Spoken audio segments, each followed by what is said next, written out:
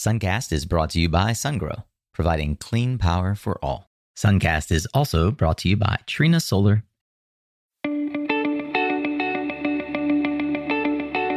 Hey there, Solar Warriors. I'm Nico Johnson, and this is Suncast. Each week, I pull back the veil on the life and business insights of clean tech entrepreneurs building the most noble and impactful companies of our time.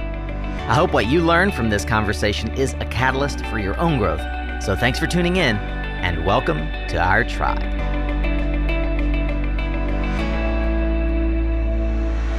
Hey, welcome back, Solar Warrior. Thanks so much for lending me your ears and the only non-renewable resource you possess, and that's your time. My. Speaking of time, where has it gone? It feels like just yesterday we were getting this little podcast off the ground, and here we are, episode 399 with over 400,000 downloads to the podcast. Thank you for tuning in and for encouraging me to keep it going. Hey, if you're new here, I believe you're going to get a ton of value from this episode, as thousands of other Solar Warriors have gotten before you. So thank you for giving us a chance to earn your attention. Today's entrepreneur, Reagan Farr, is the CEO of a company he helped start 10 years ago. That's Silicon Ranch, in a part of the country where most commercial scale solar projects just didn't exist. A little startup in Nashville, Tennessee, has turned into one of the largest power producers in the United States. Reagan's journey over the last decade is compelling and can serve as a learning opportunity for others in the clean energy industry. I was fortunate enough to sit down with Reagan and his team in their headquarters in downtown Nashville, and what you're about to hear is the first in a two-part episode from that conversation.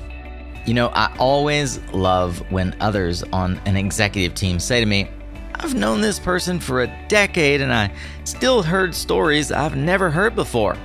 That's when I know we're really getting somewhere. And that's exactly what Matt Beasley, Chief Commercial Officer at Silicon Ranch, said when we wrapped this recording. So buckle in, you're going to enjoy it. I'd love to give a nod as well to Krista Spencer and the Green Apple team for inviting me to do this interview and helping usher this process along. Thank you. I am in your debt. And if you like what you hear, be sure to subscribe to Suncast in whatever podcast player you're tuning in on right now, as that's how you can ensure that you won't miss out on our twice weekly content just like this. Of course, you can always check out the more than 398 additional founder stories and startup advice over at mysuncast.com. And while you're there, hit that subscribe button to the newsletter as well, so I can keep you up to speed on the latest happenings, travels, and musings of the Suncast tribe and yours truly. For now, get ready to tune up your skills, Solar Warrior, as we tune in to another powerful conversation here on Suncast. Today, we have an amazing opportunity to look inside of one of the companies that many of you have actually expressed to me, and I certainly have noted over the years, is, if by no other milestone, of which there are many, has achieved notoriety in the industry for having one of the best names, in my opinion, of the solar and, in fact, clean energy revolution. I get the distinct honor of sitting down with one of the co-founders of Silicon Ranch Corporation to mark the 10th anniversary of that organization and its impact on not just the broader clean energy transition, but more specifically, the Southeast, where I call home, where I was born. We're going to look inside what it looks like to build a company that has purpose, that scales effectively, that has a rock star team. And the person through which we get to do that is Reagan Farr, one of the co-founders, the former State of Tennessee Commissioner of Revenue, who, with Matt Kisber and former Governor Phil Bredesen, formed this company 10 years ago this year. Reagan, welcome to Suncast. Thank you, Nico. I'm very excited to sit down and speak with you today. The pleasure is mine. Trust me. I have, apart from all of the wonderful things I know we're going to discuss, it is, for those who aren't perhaps watching on video, the first time that I've ventured out of my studio to do a live in-person interview. And in some ways, maybe this is practice for our podcast lounge for Solar Power International. And I'm grateful for the invitation by your team and the Green Apple team to have me come in to Nashville and sit down with you to overlook some of the things that you and the team here have helped bring to Nashville. But you aren't from Nashville. Are you from the Southeast? I'm from the Southeast, grew up in Baton Rouge, Louisiana, son of a college professor, so taught at LSU. Went from there to Chapel Hill, North Carolina, close to where you live now, Indeed. And then came out of law school. And it really, if you grow up in the Southeast and you're young and you want to land in a big city, it's really Atlanta, especially back at the time period that I was coming out of law school. It was Atlanta, Charlotte, or Nashville. And I was very fortunate in that I chose Nashville as a landing pad, and I have just had an opportunity that the city embraces people from outside of Nashville. In fact, a lot of outsiders in Nashville. If you've lived here as long as I have, you can almost say you're a Nashville native because no one's really from Nashville that you meet. Yeah, it's a great community. My professional career has grown as the city has grown, and it's really been a pleasure to see everything, all the changes that have happened that we can benefit from today. Yeah, we're going to talk about the underpinnings of economic development as we overlook the Cumberland and the Nissan Stadium that Governor Bredesen helped bring the Titans into and create here as one of the many pulses of life here in downtown Nashville. You hinted at something that I often like to probe, and in particular when someone is the product of a household where there is a specific academic track. You mentioned your father's a professor. What was dinner like around the Farr household when you were coming up? Yeah, it was very traditional. So of all my friends, they said, you kind of have the Beaver Cleaver household. We always had our family dinners together. Yeah. Always had guests who would come. My friends would always come and share. I have an older sister who's a year and a half older than me. Her friends would be there. So it was very nice family time. Grew up in a close family and have stayed very close. It's a small family, just the one sister. We talked about a whole lot of different things, not always intellectual, but always had good dialogue. And I think curiosity ruled the day at the table, and that's a good way to be brought up. Yeah. Do you remember at what point you started thinking about fantasizing what you would be when you grew up? What did that look like? So I look back and I'm kind of amazed that I didn't give more thought to what I wanted to do. It was interesting. I was fortunate. I got all kinds of inbound college recruiting mailers, but I never thought of anything other than going to LSU, which at the time was open admission. You just showed up and started going there if you could pay tuition. I guess because my dad was a professor, my mom was an elementary school teacher, I kind of assumed I would be in academia myself. Always enjoyed school, went to LSU, paused for a little bit to test the job market, and then very, very rapidly got a fellowship and went back into grad school. And probably would have been a professor, but for a friend of mine's mother who really encouraged me to think more broadly. And she's like, you would be an incredible attorney. She's like, have you ever thought of going to law school? Ironically, I never had, and I was right in the middle of a fairly intense postgraduate curriculum and realized I wasn't as excited about the curriculum. It's very heavy math, econometric modeling courses, and decided to give law school a shot. And that was a very important inflection point in my life. I always think it's really interesting, those little nudges that over the arc of our career, they seemingly move us small increments, but it's the difference of 1 to 2 degrees that can move you from California to New York or South Carolina, right? And sort of looking back at one's career, you can start to see how the points connect.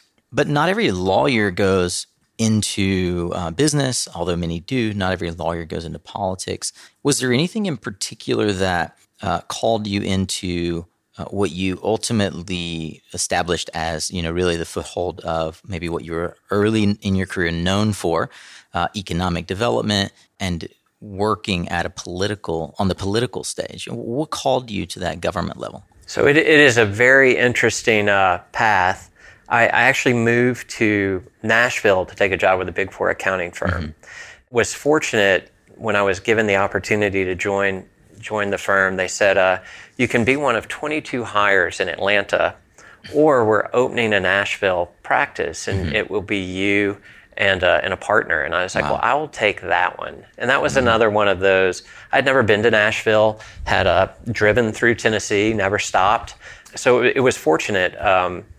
Through that experience, was able very early in a career to work with marquee clients and have experience just by being around thought leaders and business leaders to have more exposure than I would have had I joined a larger city office like Atlanta. It was really through my engagement with the Tennessee Department of Revenue at a very high level, the director of audit, because most of my clients were very large. Their proposed assessments or tax issues had big dollars attached to them, so I would engage with the director of audit to try to get a lot of that settled. She ended up being the individual that offered me the opportunity to join state government. When Governor Bredesen was elected for his first term, he offered the commissioner position to the former director of audit. And she called me at the time I was exploring the possibility of relocating to South Florida, Miami, Fort Lauderdale. I was traveling every week, and that's kind of hard. Yeah. It's not as glamorous as it sounds. Trust me, I know. I've been in that world. So I was really at a point where I either needed to go ahead and say, I'm going to relocate to Florida and just be all in. I'm going to be a partner at a Big Four firm. Or I had this opportunity. Lauren asked me, it was Lauren Chumley. She said, do you want to be my deputy? Wow. It was interesting. I had really not thought of state government as an aspirational goal, but the Department of Revenue has roughly 1,300 employees. It was a great opportunity to come in and really have management experience at a different level. And I was like, I'm going to do this for 18 months, and then I can write my ticket. Right. So I just thought of it as a stepping stone. And when I joined, I think I got a whole new appreciation for what public service means, the opportunities to have a disproportionate impact because you have all of the tools of government at your disposal, and really fell in love with working for Governor Bredesen and some of the opportunities that role in government presented. And that 18 months very quickly turned into 8 years as those things happen. I think that a lot of folks know that you and your co-founder, Matt Kisber, were co-commissioners under Bredesen. One of the things that I found myself thinking about is, if I don't know anything about government and all I'm thinking about is renewable energy development, and I take for granted that there's other people on my team in policy whose job is to help our company navigate the government affairs stuff, do I actually know what a commissioner does? So I'd love it if you could give me maybe the high level 101 of how and why commissioners work on behalf of the state government and the governor, and your role in particular as chief revenue officer, because I know what a chief revenue officer is for a corporation, but how's that different in government? So in Tennessee, the Department of Revenue administers all of the tax laws for the state and administers the Department of Motor Vehicles, so automotive licensing. Not exactly what you think would be a position to really have entree or insight into the renewable energy space, but you're managing an organization that touches literally almost every person in the state of Tennessee and every business that does business in the state of Tennessee. And at the commissioner level, companies that are making large investment decisions, they want to know how those investment decisions are going to be impacted by tax policy. Yeah. It's interesting. Tax is a space, where clarity is beneficial to both tax administrators and taxpayers, but it's very difficult to draft a statute or regulation that addresses all situations. So you're constantly engaging on gray areas. It really gives you a chance to sit down at the table when you're practicing tax at that level I thought the fact that I had been on the industry side of the table multiple times representing taxpayers, it really helped me in my role as the tax administrator try to problem solve. Yeah. So instead of, one thing I was very proud of my time in office working with Governor Bredesen, we really pivoted from a state that would take a position, the taxpayer would take their position, and if we couldn't find overlap or area of agreement, we would just litigate and let the courts decide. My approach was always, let's figure out if we can find a path forward that we both agree on. And if not, I'm the seat of government, so I'm going to draft a clarifying statute. So I got to be very active in drafting tax legislation and clarifying policy. And I think that is a purposeful way of problem solving, other than saying, well, we don't agree, let's punt it to a judge who may or may not be a tax expert or understand the implications of his decision. But you're an administrator. The governor has such a broad role. He's got to appoint subject matter experts to run these different divisions. And it's interesting because you step in, governor has a 4-year term in the state of Tennessee, and you can't serve more than 2 terms. So when you step in, the average tenure in state government is probably 20 plus years. The supermajority of the workforce is protected by civil service laws. So you're sitting in front of an audience who has been there longer than you, probably knows more about what they're doing than you know. And they say, this is the 3rd or 4th guy or gal that I've seen step in and want to make change, because everyone comes in with a change agenda.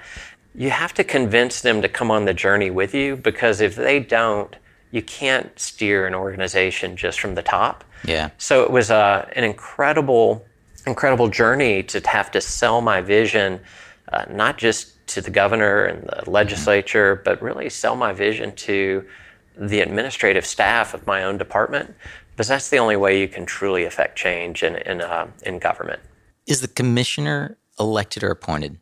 Commissioner is appointed. Okay. My fellow colleague, Matt Kisber, he was also appointed as Commissioner of Economic and Community Development, which is the business recruitment arm of state government. But I always laugh because he was also the youngest elected state legislator in the history of Tennessee. Yeah, 23 years old, right? 23 years old, coming straight out of Vanderbilt. Amazing. Decided to run for office. When you meet us, you can always say, so this guy ran for office and this guy was appointed. It's very obvious, the 2 different personality types when you meet us. There's an amazing Facebook video that I watched of him. He unseated incumbents across the aisle and in his own party at such a young age. I look forward to meeting Matt, because I've enjoyed learning how you all complement one another, just sort of exploring how Silicon Ranch came about. The way that you've described the commissionership, is that what it's called? Commissionership? Yes. Okay, perfect. That was a total guess. The way that you've described the commissionership in Tennessee, is it the same in all state government? Not always. Every state has its own peculiarities, but in Tennessee, the governor appoints the commissioner. The commissioner probably has, depending on the department size, anywhere from 3 to a dozen positions that they can appoint. And otherwise, your whole staff is permanent state government employees. So you're inheriting a vast infrastructure. Did you have large team management experience before this? So the first Big Four firm I worked with, I worked under a partner. And as she said, right as I became valuable to her, I left and went to a competing Big Four firm and helped start up the tax practice for them. Yeah. So I had grown a practice, and this is back in the early 2000s, to $3 million of revenue, which now doesn't sound like much, but back then it was a very meaningful presence.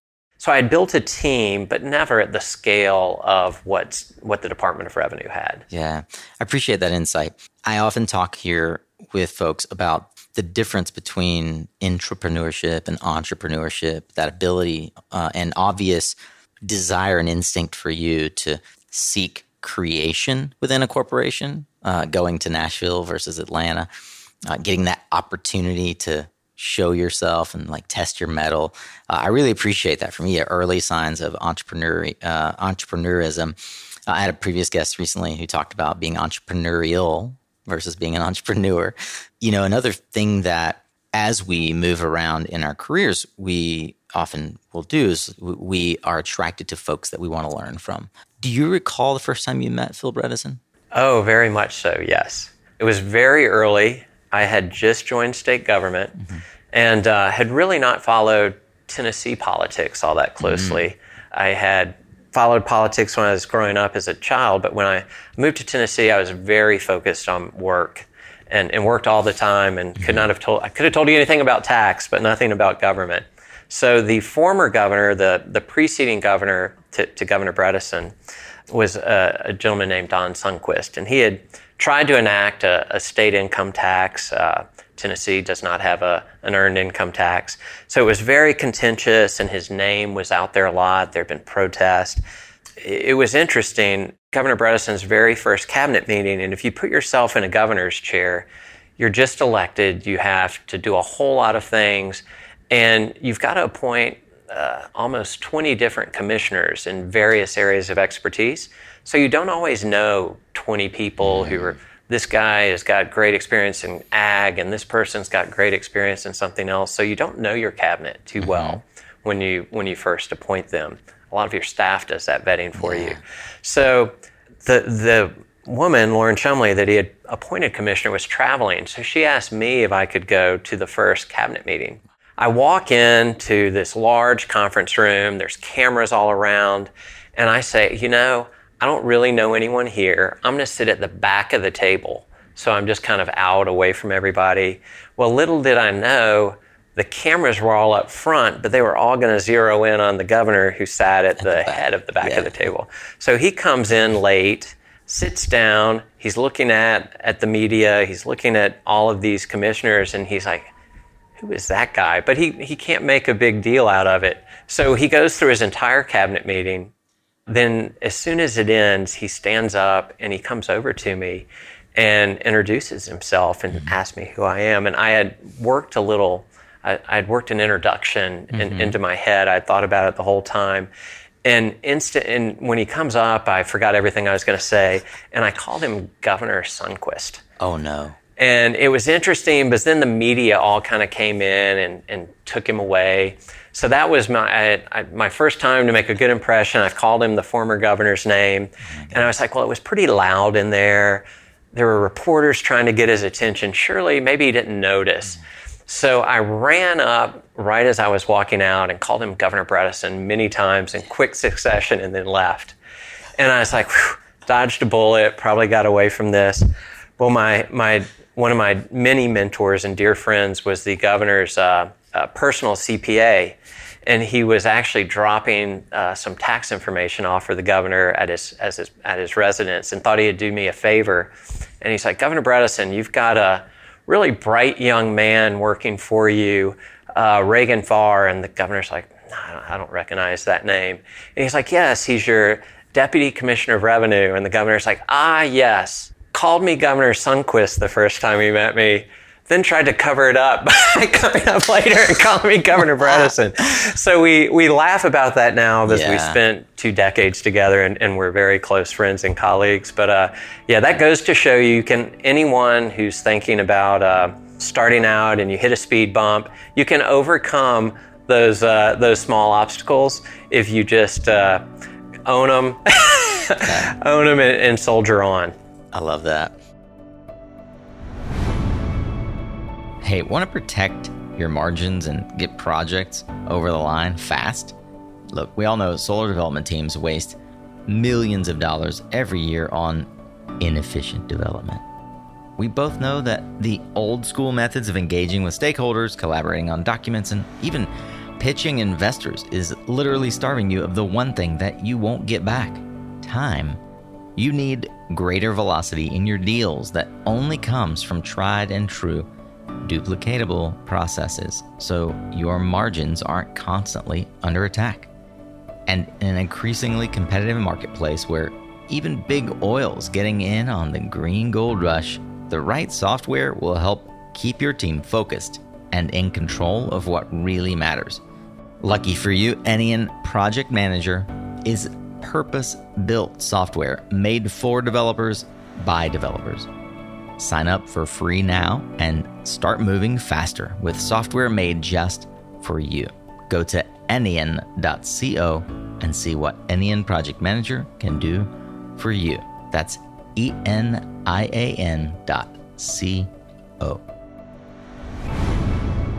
You went on to work both terms. Yes. With Governor Bredesen, ultimately rising to commissionership. I'd love to hear, as we start to navigate this whole conversation around economic development, how the power sector plays into it. As you were developing, 8 years is a pretty, it's a pretty sizable chunk of a young career. What were some of the early lessons for you working under Governor Bredesen, in particular, given his, I'll say, predilection for, and certainly history around entrepreneurship and investing and owning businesses? Are there any things that stand out for you that you are noted to yourself, like, here's something I've learned from this guy and how he operates? That's a great question. And I would not have stayed had he not been the type of man and governor that he was and is. So very early on, even when I was deputy commissioner, I was tasked. The governor had been a businessman, and he said one of his frustrations when he was in business was he would always talk to the economic development department, and they would make all of these promises and inducements to get his business to invest. But then a year or two later, after the investment was made, the jobs were created, the Department of Revenue would follow that and say, well, that actually wasn't quite right. You didn't fill out this form. So they would claw back a lot of the benefits that had been promised by the Commissioner of Economic Development. And it created, there's the clawback part, but it created a bad business environment. So he said, I want all of government to work together collaboratively and get things right on the front end. If there's a tax policy that doesn't make sense from a business environment perspective, then let's change it. He gave us some operating guidelines, but then just trusted us. And that was a very important lesson of, we got so much done, myself, Matt Kisber, because we were real core components of the economic development team. And we were able to get things done because they knew we spoke for the governor. Like when we said, listen, the law says this, but if you make this investment, we think that the law should work this way. We hadn't contemplated an industry like this. And a data center is a good example. Tennessee, because we don't have an income tax, we have a relatively high sales tax. And we charge sales tax on electricity to businesses. So data centers, huge consumers of electricity. We give manufacturers a reduced rate on the electricity they use in their process, but data centers, we weren't. So very early on, we targeted data centers as an investment class that we wanted in the state. We really didn't have a lot of data center investment. And the sales tax on data center power came up as an inhibitor to that investment. So we made the argument, a data center's processing data is kind of the manufacturing of the 21st century, and shared that vision with the legislature and changed the law. So it was the fact that we could tell potential business partners we will deliver these results, and they could believe and know that we would do that. It was really Governor Bredesen empowering us to act on his behalf and then helping us as we tried to deliver the promises we had made through the state legislature that really made the job incredibly interesting. And you felt like you were part of creating positive change. Yeah, it's interesting. Having also grown up in the South, I now live in Durham, which is seeing its own revival. We've all become painfully aware of how popular Austin has become in the South. I'd say Nashville and Atlanta are two other iconic cities that over the last 25 years have really grown into vital economic contributors that have attracted the Titans, have attracted Amazon recently, along with Durham, said they're going to set up shop in Nashville. This whole, I'm going to call it game because all business is kind of a game. The game of economic development is on some level, how do we as a state organization provide opportunity for our constituents, our citizens, for our businesses? How do we attract new opportunity? Much of what we were just discussing. And in large part, what many listeners may not know, we've just learned about Tennessee, is true in a lot of states, that one of the big economic engines is the ability to, in some way, reduce operating expenses for companies for a period of time or indefinitely to attract them, which creates jobs, it creates stability, it creates growth. Nashville's been really successful at that. And not Governor Bredesen and his tenure alone, but certainly he holds a place in history as having attracted a lot of opportunity to Nashville. Do you remember a specific period in time where the narrative around electricity and how we produce and consume it started to change? Were there any particular moments where perhaps you internally or Governor Bredesen were influenced by outside sort of thought leaders or conversations that suggested that there's this thing called solar or clean energy, and it's potentially going to not only change the way we think about electricity, but offer us economic development opportunity? So one of the most important economic development initiatives that we worked on was growing up in Louisiana. I had seen a lot of what happens when you get the industrial side of an investment, but you don't get all of the benefits of the headquarters. So we have a lot of oil refineries, but all the headquarters are in Texas or in New England. Yeah, you got good jobs if you worked at the plant, but you got all of the negative externalities and not a lot of the positives that you might get if the executives lived in that community. So we focused under Governor Bredesen's tenure on recruiting headquarters to the state. And one of the most important headquarters we recruited was Nissan North American's manufacturing headquarters. And during that process, which lasted a period of years, got to know Carlos Ghosn. And, Nissan was very early in EV adoption. So it was interesting. I will never forget one of it was one of those data points in my journey around how to think about renewables and the energy transition. We had worked with Nissan quite a bit because they ultimately relocated their headquarters here. We'd also worked with Volkswagen, who we recruited their North American manufacturing facility to Chattanooga. And we were you're dealing with the leadership of Volkswagen, you're dealing with the leadership of Nissan, and Nissan was transitioning very early to EV, electric vehicles, and Volkswagen was very much focused on skipping electric vehicles, wringing efficiencies out of the internal combustion engine and going straight to fuel cells.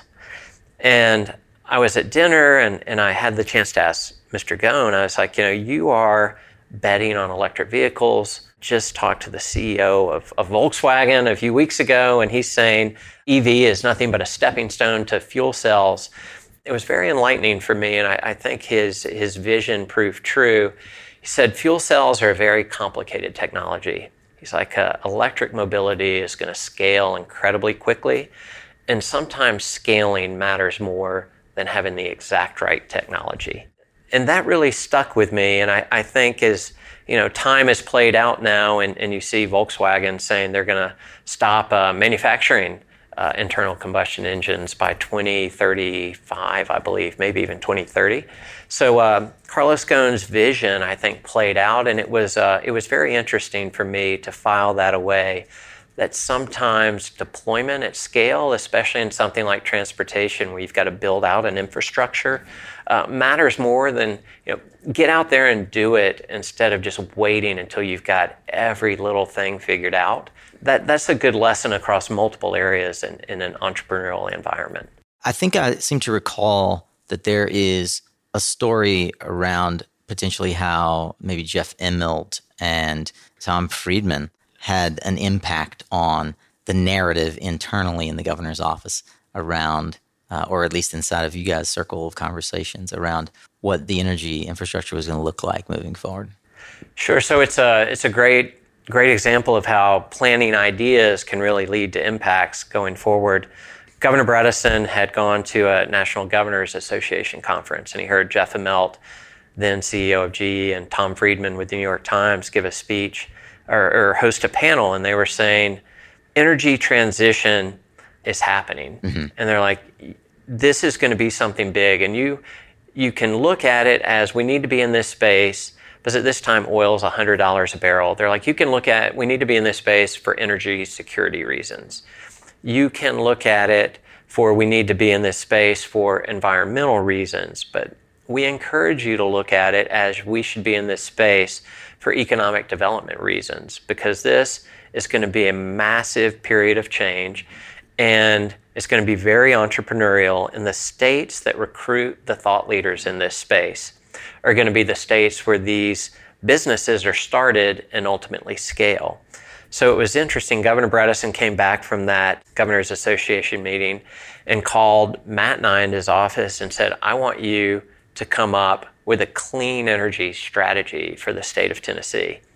And we looked and said, where we have been tremendously successful is in recruiting headquarters and in recruiting manufacturing. So we really said Tennessee's niche is going to be finding or recruiting components of the renewable value chain into the state of Tennessee. And we were very technology agnostic at that point. We went after biofuels, which was very big back then, wind manufacturers, and ended up recruiting 2 polysilicon manufacturers. We had TVA here as a great partner in economic development. Really, that was the part of the solar value chain. But also, I know you know Dean and the team at Shoals. Another example of, we worked with Shoals very early on what we could do to help support that very, very young company when it moved here. Yeah. Dean started out in auto supply parts and decided the margins were so hard there that he was going to start and really started pivoting to supplying components for renewable manufacturing. And now they're one of the largest employers in this part of the state. Yeah, amazing. IPO'd, and Dean has joined a short list of billionaires who live in the state of Tennessee. I think Jeff Immelt and Tom Friedman were really had great foresight, and the governor had great foresight to act on it. That Shoals is here because Dean and his team found a business-friendly environment, and we supported them as a young industry, and now they're a rapidly growing, well-capitalized industry. That whole construct of you're going to pick winners and losers. You don't want to do that. You just want to create an environment that's conducive to let people succeed and or fail. Yeah. I think one thing that hurt our industry early on was that the DOE awarded, they kind of tried to pick the winners. And unfortunately, one of the companies they chose to back in a meaningful way was Solyndra. If I had $1 for every time someone mentioned Solyndra when we were first starting and selling the vision for what Silicon Ranch would be, I would have had a whole lot of dollars walking around. And, right. They didn't understand that that's just one technology play in a very immense value chain. And it wasn't even what we were selling. We were selling the service of providing renewable electrons. Solyndra was trying to manufacture a product. My mind is drawn to the reality that as an economist whose job is to attract opportunity to a state, you are, by nature of your job, looking for data points that contribute to a narrative that not only you can defend financially, but that the governor can sell broadly as a plan. What data points did you, and particularly Matt Kisber as your sort of cohort that he had selected, look for that convinced you, among the many opportunities you could track to Tennessee, that the solar industry was a viable path forward? Were there any particular conversations or trips that... Yeah, so recruiting the polysilicon manufacturers, so at the time, Hemlock and Wacker were the number 1 and number 2 polysilicon manufacturers globally. Polysilicon's always been used in computer chips, so it was kind of this inflection point when the majority of the polysilicon manufactured was it was still going to computer chips, but they were starting to have the more volume go into solar wafers. So it was very early, and the price of solar was very high, but we were fortunate to be able to talk to these companies that were making billion-dollar-plus bets on what was going to happen in the industry. So working with them, getting an understanding of here's this core component of silicon-based solar modules, and all this capital is flowing into this, and part of that is going to bring the cost down. That was an interesting data point. And then we did a lot of, part of our economic development efforts were geared on how could we cooperate and have bilateral trade deals with China and with companies doing business in China. So we spent a lot of time traveling internationally and spent some time in China. And on one of those trade trips, Matt Kisber had set up a company tour where Applied Materials was putting a huge R&D facility in Xi'an, China. I always joke, Xi'an's where the Terracotta Warriors are, so it's a beautiful city, incredibly polluted, real struggles with air pollution there. But the R&D facility that we drove to was at the end of the road. You drove on brand new blacktop and then it stopped. There's this huge field and they were just building an R&D campus. Yeah. And we were fortunate they were going to have their ribbon cutting ceremony on a Monday. We got there on a Friday night and they had the head of the company there who had led the build out of this R&D facility. And he thought he was going to do a little 30-minute blue ribbon tour for some politicos. Governor Bredesen is a Harvard-educated physicist by training, very savvy business person, and incredibly well-read. If he is interested in a topic, he will do a voracious amount of research and reading on it on his own accord. So we end up meeting this gentleman who's leading the tour, and I think he very quickly realizes we have a ton of questions. But it was a solar manufacturing R&D facility, so they were trying to pioneer how to manufacture solar modules more efficiently. And we spent easily 3 hours in Q&A sessions doing a tour of the entire R&D facility. And as it wrapped up, we were walking outside about to get on the bus. And there was one question I hadn't wanted to ask because there was Chinese nationals there as well as the Applied Materials people when we were inside. But we were standing out about to get on the bus, and I was like, I'm kind of curious. Why do you put this facility in Xi'an, China? Why not in a place like Tennessee? And he's like, Reagan, look around. He's like, do you see the air? He's like, because you couldn't even really see 30 feet away from you. Wow. He's like, living here is the equivalent of smoking 2 packs of cigarettes a day. He's like, this is an R&D facility. We know that our technology is going to be pirated. He said, we think it's changing so quickly it won't matter because there'll always be a generation behind. But he said, we are here because the Chinese government has said they are going to line up behind deploying renewables in China. And he said, when China does something, they do it at scale. And if you want to play in that field, you better be here. So he said, that's why we've put this plant here. And he's like, you have a unique opportunity because you're served by TVA. And I always say this shows we've been in the industry a long time. He was like, if you could get TVA to commit to buy 50 megawatts worth of solar a year for 3 years, we would put a plant like an R&D facility in Tennessee. Yeah. Because that would really create demand. 150 megawatts of demand. 150 megawatts over 3 years. So we build plants that size now. It's unbelievable.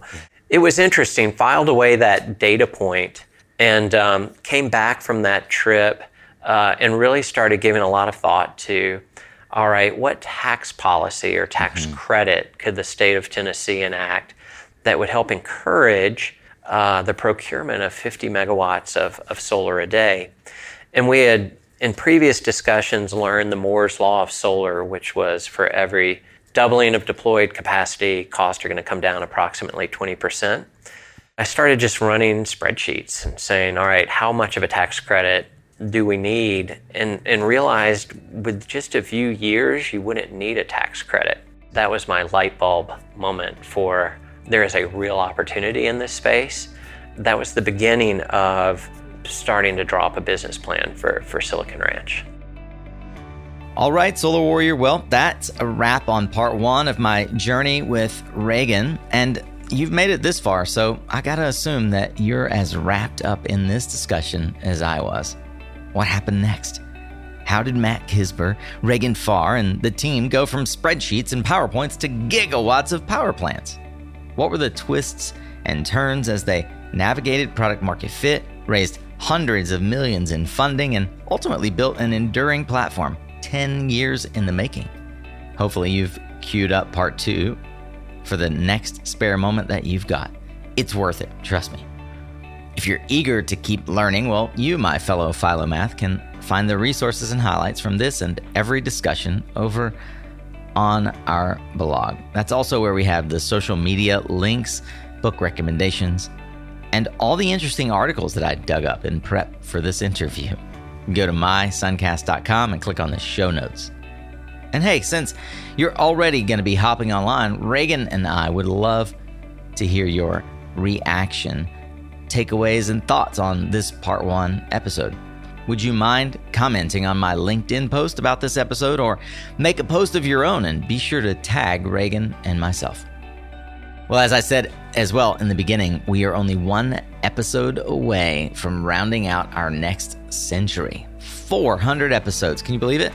Thank you for helping us get there, Solar Warrior. I truly could not do this without you. And I also couldn't do this without our fantastic sponsors who help keep this content free for you. You can show them some love and learn more about their offer over at mysuncast.com/sponsor. That's also where you can learn how you too could partner with us to reach thousands of solar warriors and clean tech champions just like you. Remember, you are what you listen to. Thanks again for showing up, Solar Warrior. It's half the battle.